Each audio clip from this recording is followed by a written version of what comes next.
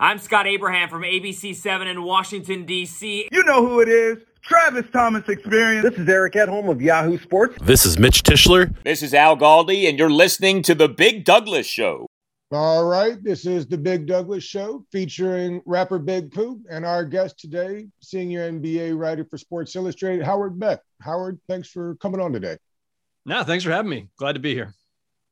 I was thinking earlier, Pooh, somebody was talking about the show the other day, and they mentioned something about giving us our flowers for somebody to come on. It got me to thinking, at what age do we stop using, or start using new lingo? I mean, I think I just stick with, giving people their propers, but maybe that's just me. Am I yelling people off the lawn, or how do we work that?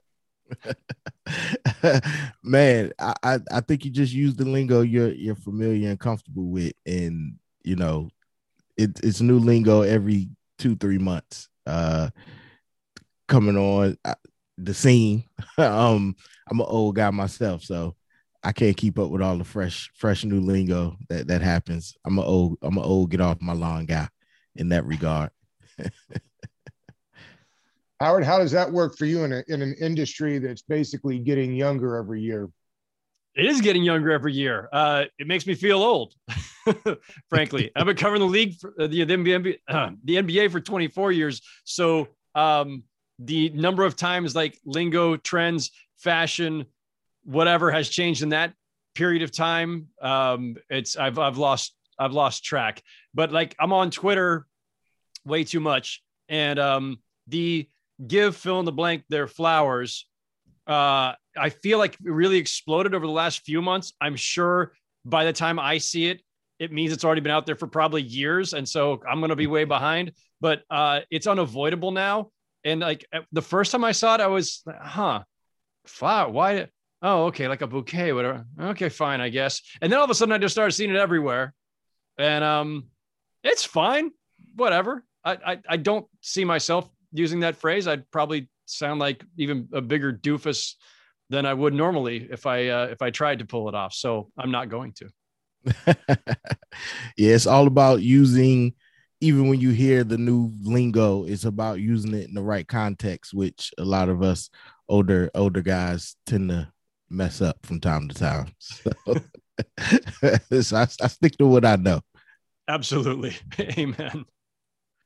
Howard, if I'm right, you worked the beat for the Lakers during Shaq and Kobe, then worked the Knicks beat during Carmelo years. But I would suggest, as a guy like myself that had Sports Illustrated covers up on the wall, that Sports Illustrated gig is something special. Yeah, very much so. Very much so. When I was covering Shaq and Kobe, I was at the LA Daily News, which is, like the second paper in the market, generously speaking, not the LA Times, but great gig, great place to live, loved covering them. But I was at the LA Daily News. When I got the job at the New York Times in 2004, like that was a moment. That was huge for me as someone who, my years as an aspiring journalist, my teenage years and my college years, like the New York Times is it's the pinnacle of American journalism, as far as I'm concerned, print journalism, best newspaper in the world. But Sports Illustrated was the magazine that I grew up on, because if it's a more narrow goal here, right? Like journalism, New York Times, but sports writing specifically, and tied back to my fandom as a kid that got me into reading about sports, SI was always the pinnacle and the dream job from the moment that I decided to start down this path. And so I never knew if that would ever actually come to pass. As I say, like the New York Times was a huge moment in and of itself. It's wild now that I will have checked off both of these very large boxes on any young sports writer's dream list. It's amazing. Feel very, very fortunate. And really glad to be there. Started with SI in late December. And so still early on, and I still haven't met most of the people that I'm working with and working for, because it's a pandemic. We can't meet anybody. So it's been an interesting way to start a new gig. But it's been fantastic. I love SI, and I have for let's just say a very long time. I don't want to actually date myself that badly. But I've been a loyal subscriber for, let's say, in the neighborhood of decades. Nice. Howard, being that you covered the Lakers team, can you speak a little bit to the legacy of Elgin Baylor, who recently just passed away? Yeah, before my time, I don't go back that far. But,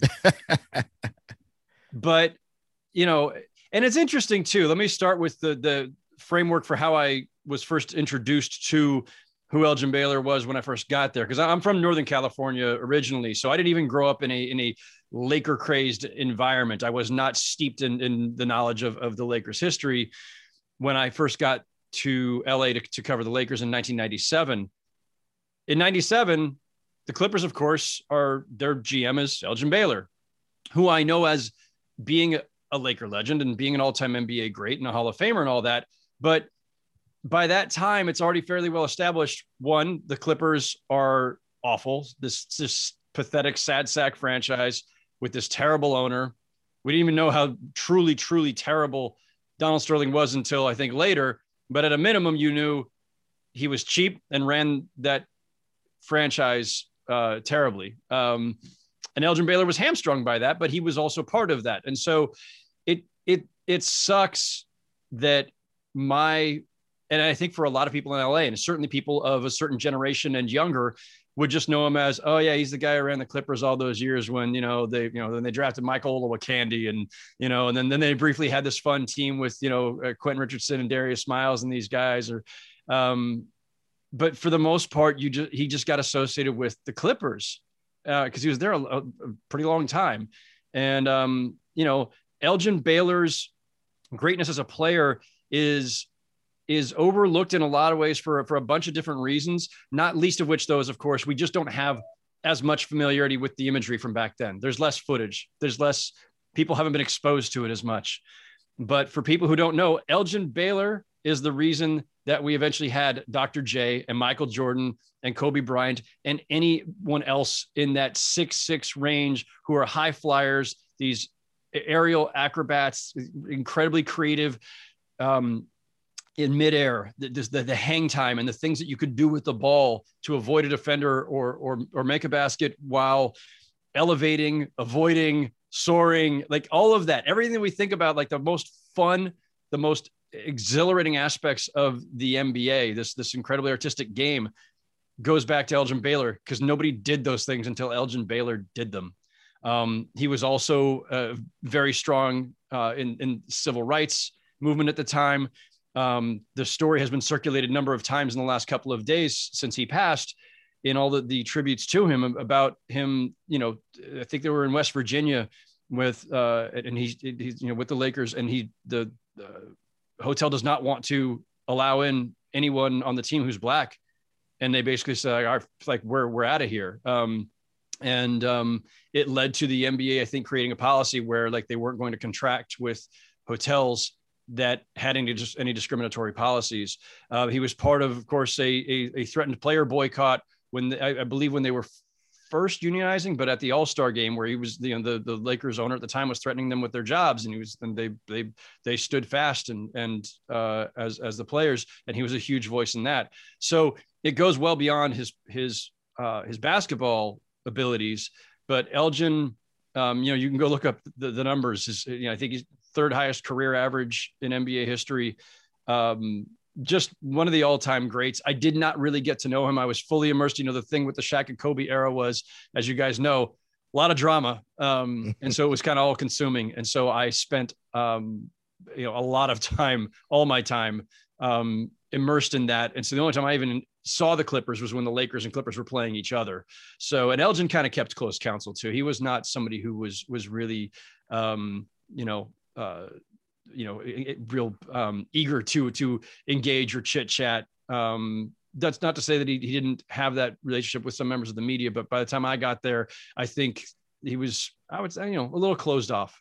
So I really did not know him well at all, but obviously a big loss for the NBA and basketball in general. One of the great players I'll always remember in my mind is the Syracuse Carmelo Anthony, just one of the greatest players I can remember at that level. But when he gets remembered with the rest of that draft class, I think people will forget about just how good he was, maybe still is. I wonder how he gets lost in the shuffle with those other great guys from that class. Yeah, he's going to finish top 10 all time in scoring for sure. I don't know that he can get to top 5. I did this exercise recently just to see if the math worked out. I don't think he can get there. He'd have to score a lot of points in the next few years, and he's up there in years. So, but he's going to be top 10. And so he's going to go down at a minimum as one of the all-time great scorers. Will people consider him one of the all-time great players, right? Those that can sometimes be a different connotation. One of the great scorers, one of the great players. Like Dominique, one of the all-time great scorers. All-time great player? Eye of the beholder kind of thing. You got to win in this league sometimes for people to really recognize you and elevate you to that strata, that echelon. And LeBron's got his rings, and Dwayne Wade's got his rings, and Chris Bosh has his rings. Obviously, some of those came together. LeBron also got others elsewhere, and Wade got one with Shaq before LeBron had arrived. And so, it depends on how you evaluate this, right? Some people are caught up only in the rings. I wouldn't judge Carmelo. I wouldn't judge any player by rings alone. I think that's foolish and incredibly overly simplistic. However, it is fair to judge a guy based on the totality of his career and his postseason success in particular. And, Carmelo forced his way to the Knicks a year after he had been, it was 2 years by the time he got to the Knicks, but at the time he started agitating for the trade, he was a year removed from the Western Conference Finals, Nuggets' best season. And it wasn't enough. He forced his way out at a time that I thought the Nuggets were actually on a pretty good path. And they had Masai Ujiri, one of the best GMs in the league. We were just starting to learn about how really good Masai was, but Carmelo wanted New York, and that's fine. But by forcing his way to New York, by not waiting for free agency, by making it a trade, it robbed the Knicks of a lot of assets. It hamstrung them for years to come. He himself, years later, finally acknowledged that he kind of put them in a tough spot, and it made it harder to build around him. And the style of Carmelo's game was also very much isolation, dominating the ball quite a bit, was never a high assist guy. And so, really, really talented, an incredible scorer, a scorer that teams feared. But the lack of postseason success, no conference finals since that Western Conference Finals back in whatever it was, I think 2009. It makes it hard to when you put him when you put his career in context of everybody else's postseason success, taking into account everything, I do think it's fair to put him down a notch or two. Not about rings, but postseason success overall. Did you lead your team somewhere? Did you make them better? And because he wasn't a eager playmaker, again, never had great assist totals for a guy with the ball in his hand so much, wasn't particularly dedicated to defense for a lot of those years. Those things are all fair game. And it's not to be overly harsh. He's a great guy. Loved covering Carmelo for the couple of years that I was still on the Knicks. We really only overlapped. He got there in 2011. I left the Times in 2013. So it was really only a couple seasons. I mean, I'm still in New York, of course, but I wasn't covering the Knicks after that. So, but great guy to deal with. Love talking to him. Really great with the media, always accountable. Never held anything against you. He's not a guy with grudges, whatever. Like, he's just a really good dude. And a great scorer. And, if people want to draw a line between great scorer and great player, I think the things I brought up that's where you might draw the line. But that's in the eye of the beholder. Howard, as someone who covered the Knicks for a period of time, besides being hamstrung by the Carmelo trade, what happened to the New York Knicks? They used to be this team that people long to go play for, and in the Garden, it represents basketball, but nobody wants to go there anymore.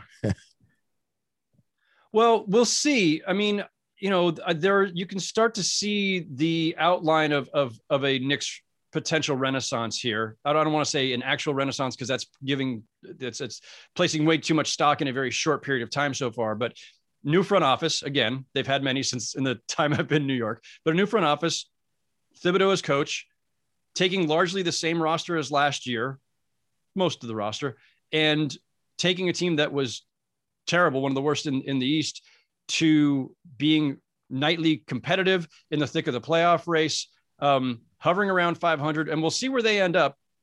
Maybe they make the playoffs, maybe they make the play-in. I've said this many times, and I'll say it again. I don't think it matters whether they make the playoffs or not. This season should be judged by progress in terms of the development of their young players and their just general competitiveness. And are they earning respect again? Because to your question, part of the reason that they have been as bad as they've been, as long as they've been, it just kind of compounds, right? The worse you are, the more dysfunctional you are, the more times you fire the front office and fire the head coach, the more times you have incidents like, ejecting Charles Oakley. All of these things add up, and it creates an image of this is not a place that I should entrust my career if I'm a player, especially if you're a high caliber player, if you're a star, an all-star, superstar. And so guys have steered away. Is what they've done so far this season enough to make guys reconsider?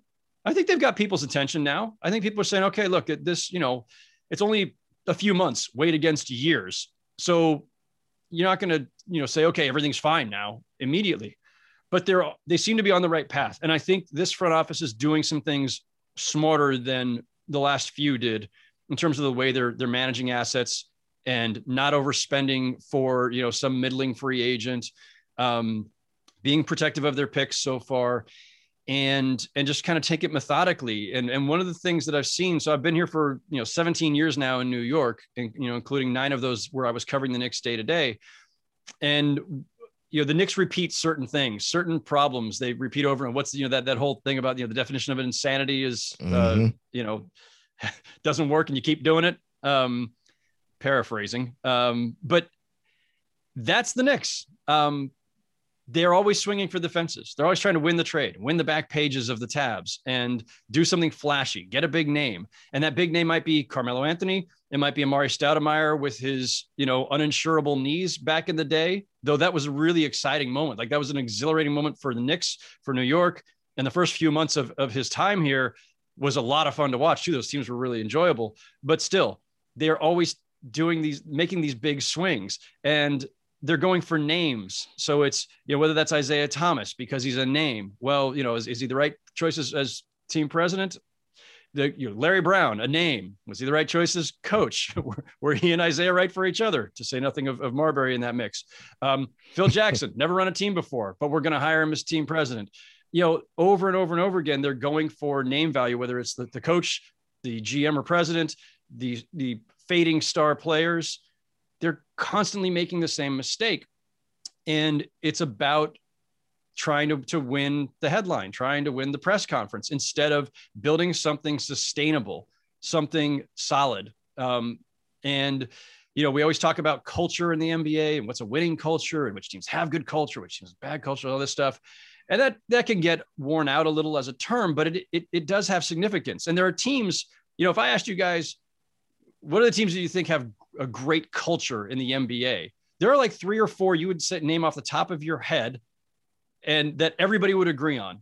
And it doesn't even take that long. Like I'll ask, like, who are the teams? When I say great culture in the NBA, like who do you think of immediately? Golden State. Sure. The Lakers now. Sure. And who is that third one? Well, I would say like Miami, San Antonio. Yeah. Toronto. And it's not just because of recent championships. It's about, what those teams are about. Like Jimmy Butler went to Miami because he knew exactly what Heat culture was, and it fit who Jimmy Butler is. And that's identifiable. And we all know what it is. And we all know who that starts with. It starts with Pat Riley. But, the ownership of a team has a lot to do with whether a culture is positive, negative, consistent. And the Knicks have one of the worst owners in the NBA in James Dolan. That's pretty well established. I don't think anybody or very few people would dispute that. And one of the ways you identify a bad culture with a sports team is, one, do they have any identifiable values as a team that you think are positive, right? Like you look at them and you say, well, what are the values of the Knicks? Well, I don't know. They change every 6 months or every couple of years because they keep flushing away front offices and coaches. In fact, I ran the numbers recently. The Knicks have had, they lead the league in front office changes and coaching changes in the last 20 years, which is roughly Dolan's time as owner. You can't get a consistent culture. You can't get a consistent set of values and a structure for consistency and consistent team building if you're constantly changing course and constantly putting somebody new in. And you can say, well, they were justified when they fired this guy or fired that guy because it wasn't working. And yeah, okay, that's fine. But that means you hired the wrong person. Like, even if we all agree Phil Jackson was not the right choice as president, and he wasn't, but you hired him. It's like, so that's still on you. You made that error in judgment. I don't think Steve Mills was a great choice, and he's hired him like 17 times in the last 20 years. So, that's where you get, and it's a long-winded answer, but there's a lot that's happened in 20 years. That's where the Knicks are. They're trying to, this latest group, Leon Rose and his group, along with Tom Thibodeau, are trying to kind of reverse everything that has happened for the last 20 years and establish a new understanding of what the Knicks are and what they're about. And again, early returns are good, but these are early steps. They're still a long ways from being, perennial contenders. And I don't know, like, if the, free agency opened tomorrow, would stars and their agents see them differently now than they did 1 year ago, 2 years ago, 5 years ago? Maybe. Might want a bigger sample size before we know that. It's funny. It sounds so much like the Washington football team, right? Where it's like, that sounded like you explaining them. You can do all these things and head in the right direction, but if the same man owns the team and won't get out of the way for smart people to do what it is that they do well, what are you supposed to do about that? Well, real quick, Doug, because you said something important. I always say this about owners in the NBA. The job of the owner is hire the right people, smart people, and then get the hell out of the way. Cut the checks, and listen, by all means, ask tough questions. Press your team president or your GM on these decisions. Is this really the right trade? Explain why it's the right trade. Explain why we're going to drop $200 million on this particular free agent. By all means, ask tough questions. Press them. Hold them accountable. Be involved even. But there's a fine line between being involved and being meddling. And, the first step is hire the right people and then get the hell out of the way. The problem is that a lot of these owners don't know how to hire the right people. They don't even know who the right people are. And so they hire somebody who's close to them or that they trust or that they've got a relationship with. And Dolan has done that many, many times, of hiring somebody who either was recommended by a buddy of his or it was just somebody that he really liked. He obviously really liked Steve Mills. He liked Isaiah. He still talks to Isaiah and has him counsel him all the time, despite everything that went wrong during Isaiah's official time with the Knicks. You got to just find the best basketball people, put them in place, and then get out of the way. Howard, you're also one half of the Crossover podcast. I'm curious because we get mixed answers on this when we ask writers. Do you prefer the podcasting or the writing? Writing is torture, right? And that's what we hear.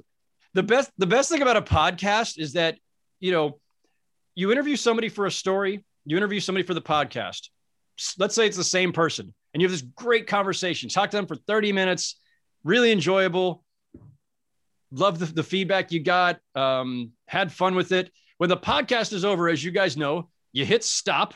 And I don't even know what happens after that because I don't do any of the technical stuff. Somebody else does all the producing, processing, uploading. I don't even have to deal with that. So the podcast is great because when it's over, it's just over. When that same interview is over, but it's for a story, now I have to transcribe. I got to listen to myself and my own stupid rambling questions again. I got to type, keep up with the recording when I'm replaying it. Then I got to organize my thoughts. I probably have to do 5 other interviews as well. And then I got to write and, as I say, writing is torture. And so I love doing both. And the podcasting, I started podcasting, I think it's been 4 years now almost, when I was at Bleacher Report, when we started the Full 48. And at the time I was a little leery. I'd done some radio for NBA radio on Sirius XM. I'm like, am I a podcast host? I don't know. Does this make sense for me? I'm really a writer, but this seems like fun. And it's great to expand your repertoire at any stage of your career. And I got to the point where like, I realized, oh my God, I really like this. This is fun. This is great. I really enjoy this a lot. I want to keep this as part of whatever my routine is, wherever I am for the rest of my career. And it's a different muscle to flex than writing. I like having a balance. In the years that I was a beat writer, I was writing at the times, I think I averaged like 260 stories a year or something, covering the Knicks primarily. And then the rest of the NBA. When the Knicks were out, I would go cover the playoffs and cover the finals. And so it's a lot. When I was at the LA Daily News covering the Lakers, my byline count back then, it was a different routine there, was over 300. So by the time I started doing a podcast, I'd written literally thousands of stories, some shorter, some longer, whatever, but still thousands of stories. After a while, like, all right, it's nice to try something different and mix it up so that some days I'm writing, some days I'm podcasting, some days I'm doing video. The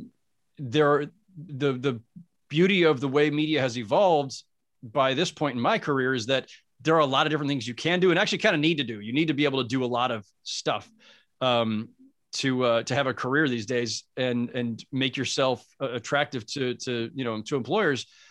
So I'm glad media's evolved the way it has. I could have spent my entire career just writing and I probably would have been fine, but this is actually more enjoyable getting to kind of mix it up.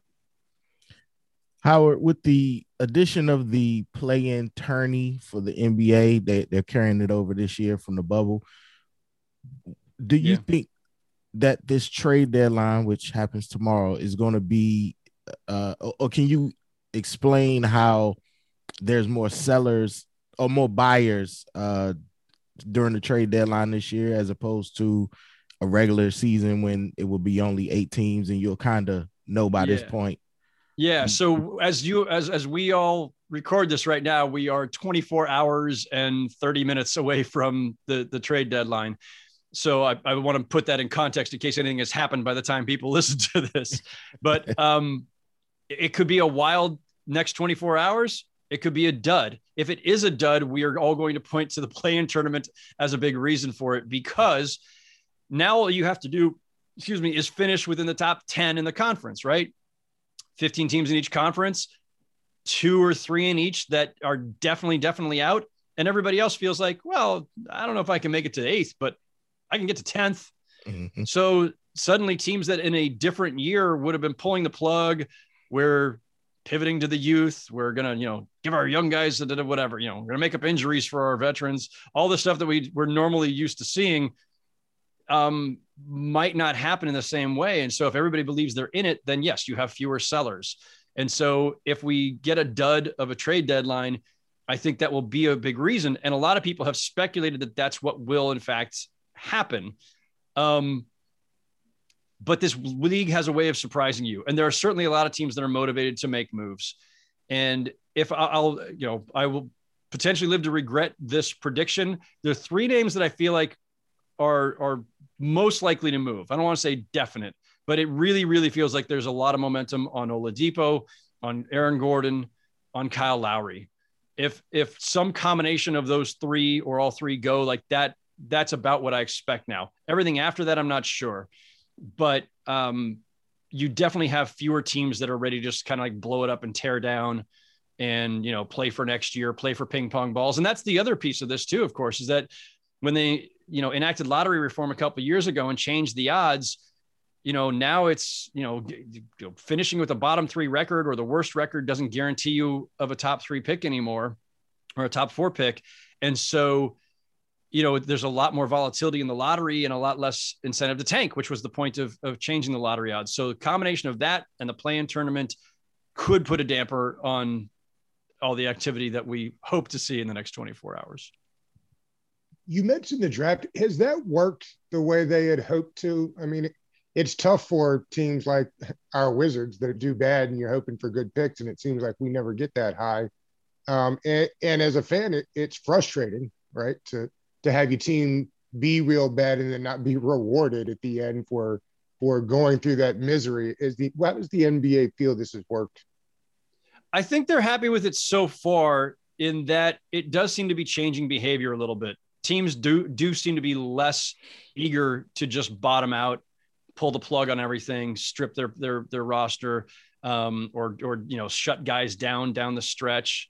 Because not every tanking example is the same, right? People think of the Sixers primarily because it was a multi-year tank, and it was very brazen, and it was very obvious and direct. This is what we're doing, and we're going to do it for multiple years, because the idea of the process was not, just be bad and ace every pick. It was no.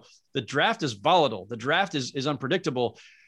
Get as many bites at the apple as you can to come up with some stars. And it worked. They got Ben Simmons and Joel Embiid, two top 15 players. The reason you do a multi-year tank is because if you only did 2 years in a row, well, one of those years you might miss. You might get Jahlil Okafor.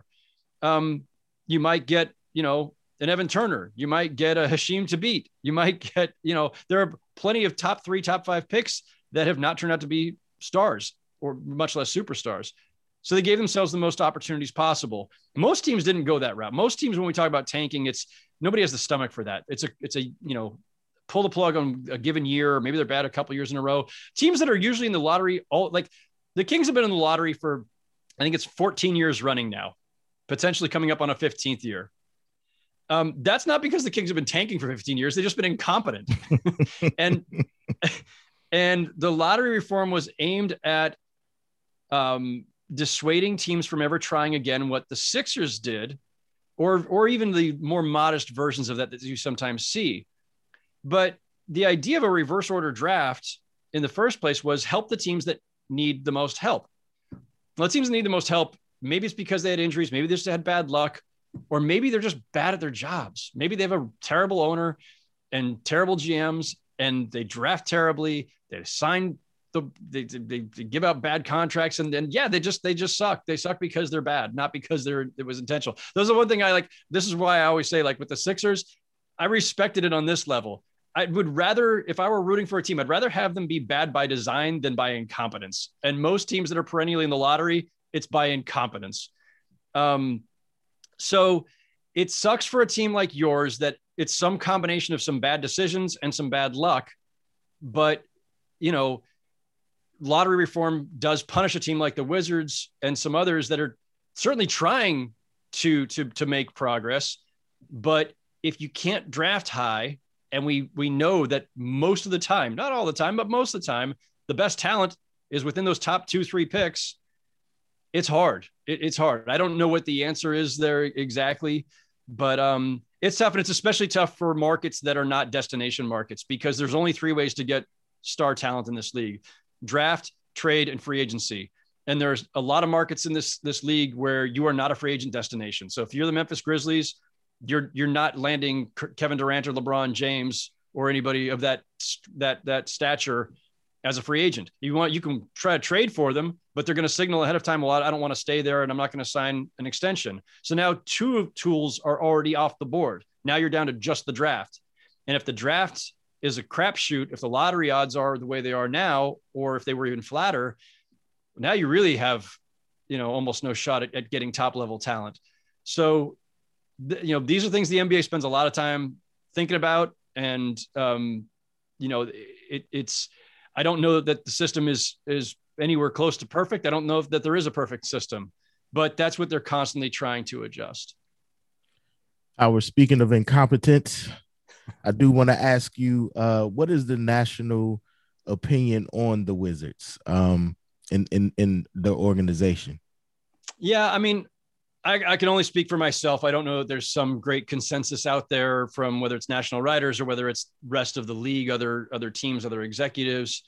I'll just say that, and I've had this, I have found myself in this position with regard to the Wizards for the last couple of years. And I said this directly to Tommy Shepard on my podcast last summer. And I said, tell me why I'm wrong. I think Bradley Beal should ask out. I think it's actually best for all parties if the Wizards and Bradley Beal part ways. And it's not any judgment on any of them. It's more that the Wizards are kind of stuck. They've got, I was looking at for next season, Beal, Westbrook, and Bertans are making, I think, $95 million. That's almost the entire salary cap between three players, one of whom, Westbrook, is on the decline, one of whom, Bertans, has not lived up to the contract. And then there's Bradley Beal. I respect the hell out of him for never demanding a trade and saying, I want to finish my career in Washington. It takes a lot to decide I'm going to do that and I'm going to stick it out. And I can do nothing but respect that. But when I look at the books, when I look at who they have, I don't know where the path is to title contention for him. And if that's the goal, how does it happen there?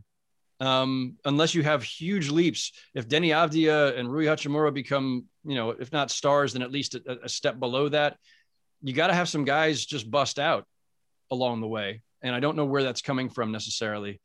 And if you trade him, if you can get a sweetheart deal like the Thunder got for Paul George, or something akin to what the Pelicans got for Anthony Davis, you can set yourself up. You can put yourself in a lot better position to build out for the next 3 to 5, 6 years than what they've got right now. I feel like they're just kind of stuck. And I thought they were stuck before the Wall Westbrook swap because of Wall's health issues and the mileage on him. So I'm sorry, that's not a very optimistic analysis. But I wonder too, like, everybody's got their breaking point. A year plus before James Harden demanded his trade, I had sat down with him when he was here in New York for a sneaker event.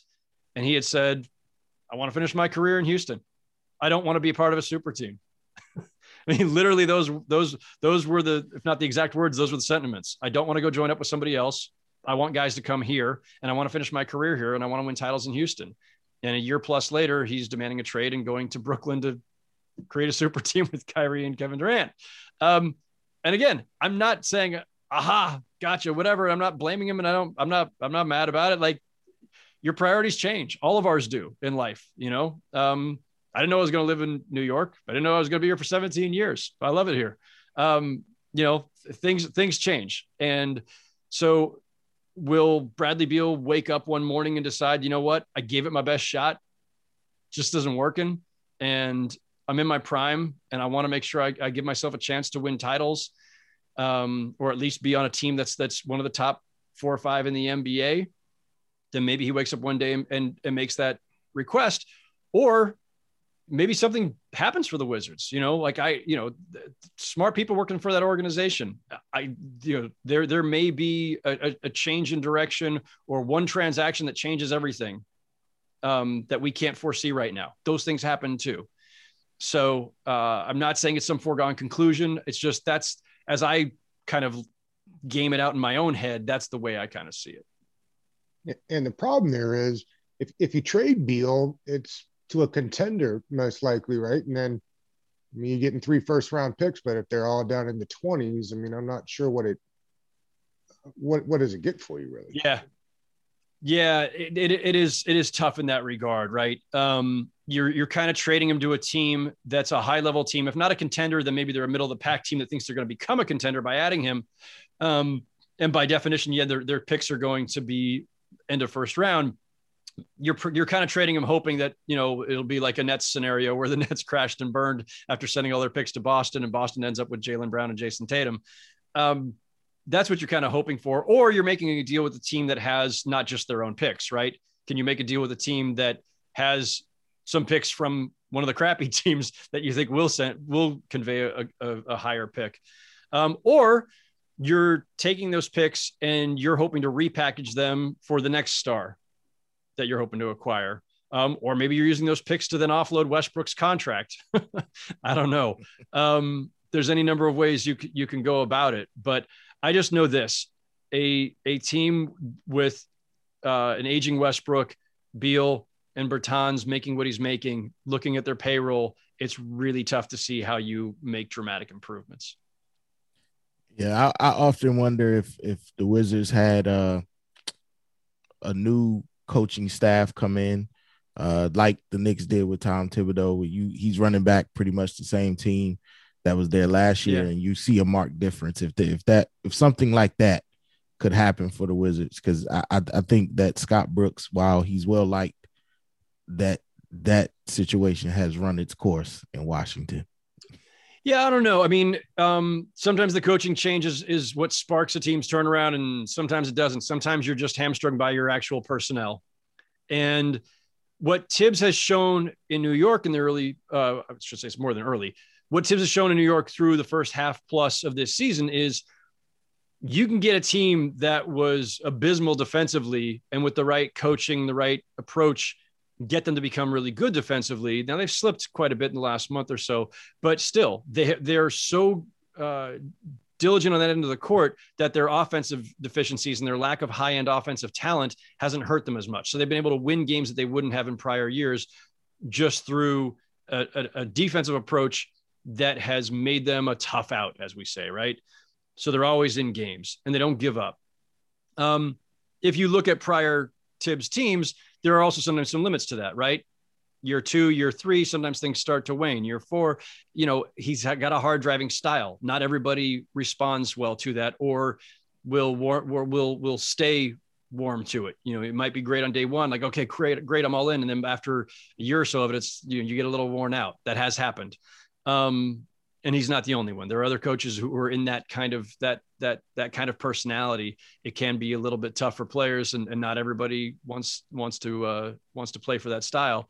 So the early returns are good. Is it sustainable? We'll see. The Knicks still need a lot of upgrades in terms of just sheer talent. The Wizards need a lot of upgrades in terms of sheer talent outside of their backcourt. And so a coaching change alone is not going to change them. And that's the thing too. Like, Tibbs hasn't solved the Knicks' problems. If we're comparing and contrasting here, he hasn't solved anything. He has in the short term made them more competitive, more defensive minded, and again, as I said earlier, respectable. And they might even make the playoffs. But they still need more talent. Like it's fine. That's a 1-year return. Okay, great. We're the 8th seed. Okay, great. We're in the playoffs. We're not the laughing stock anymore. But you have to keep building on that, and that requires higher level of talent. Like, everything in the NBA comes back to talent. If you can get a top 5 player, great. If you can't get a top 5 player, hopefully you get a couple of top 15 or a couple of top 20, or 3 top 30, right? Like, there's all these different approaches you can take, because there's only so many guys who are franchise transformative players on their own, right? There's only so many Steph Curry, LeBron, KD types, Kawhi Leonard. So the Knicks still need that guy. And the Wizards, Bradley Beal is one of those guys, but obviously he needs a tag team partner, and preferably, somebody in the front court, I would think. Absolutely. Howard, we appreciate so much the time you gave us today. We got coming up on the podcast and for the magazine.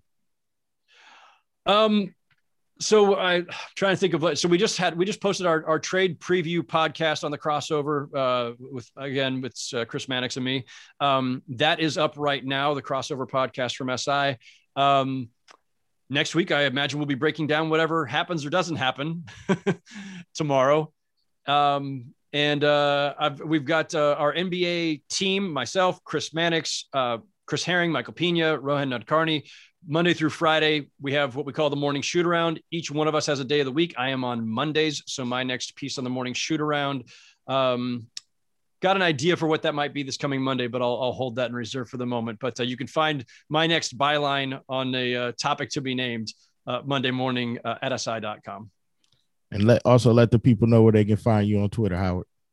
Very easy, at Howard Beck. No underscores, no fancy, no numbers in place of letters, nothing crazy, just at Howard Beck. Pretty easy to spell. You can find me there, but appreciate that. Thank you for giving me the plug, and thanks for having me on. No problem. Thank you. Thank you, Howard. Have a good one. Thanks, guys. All right, take care. All right.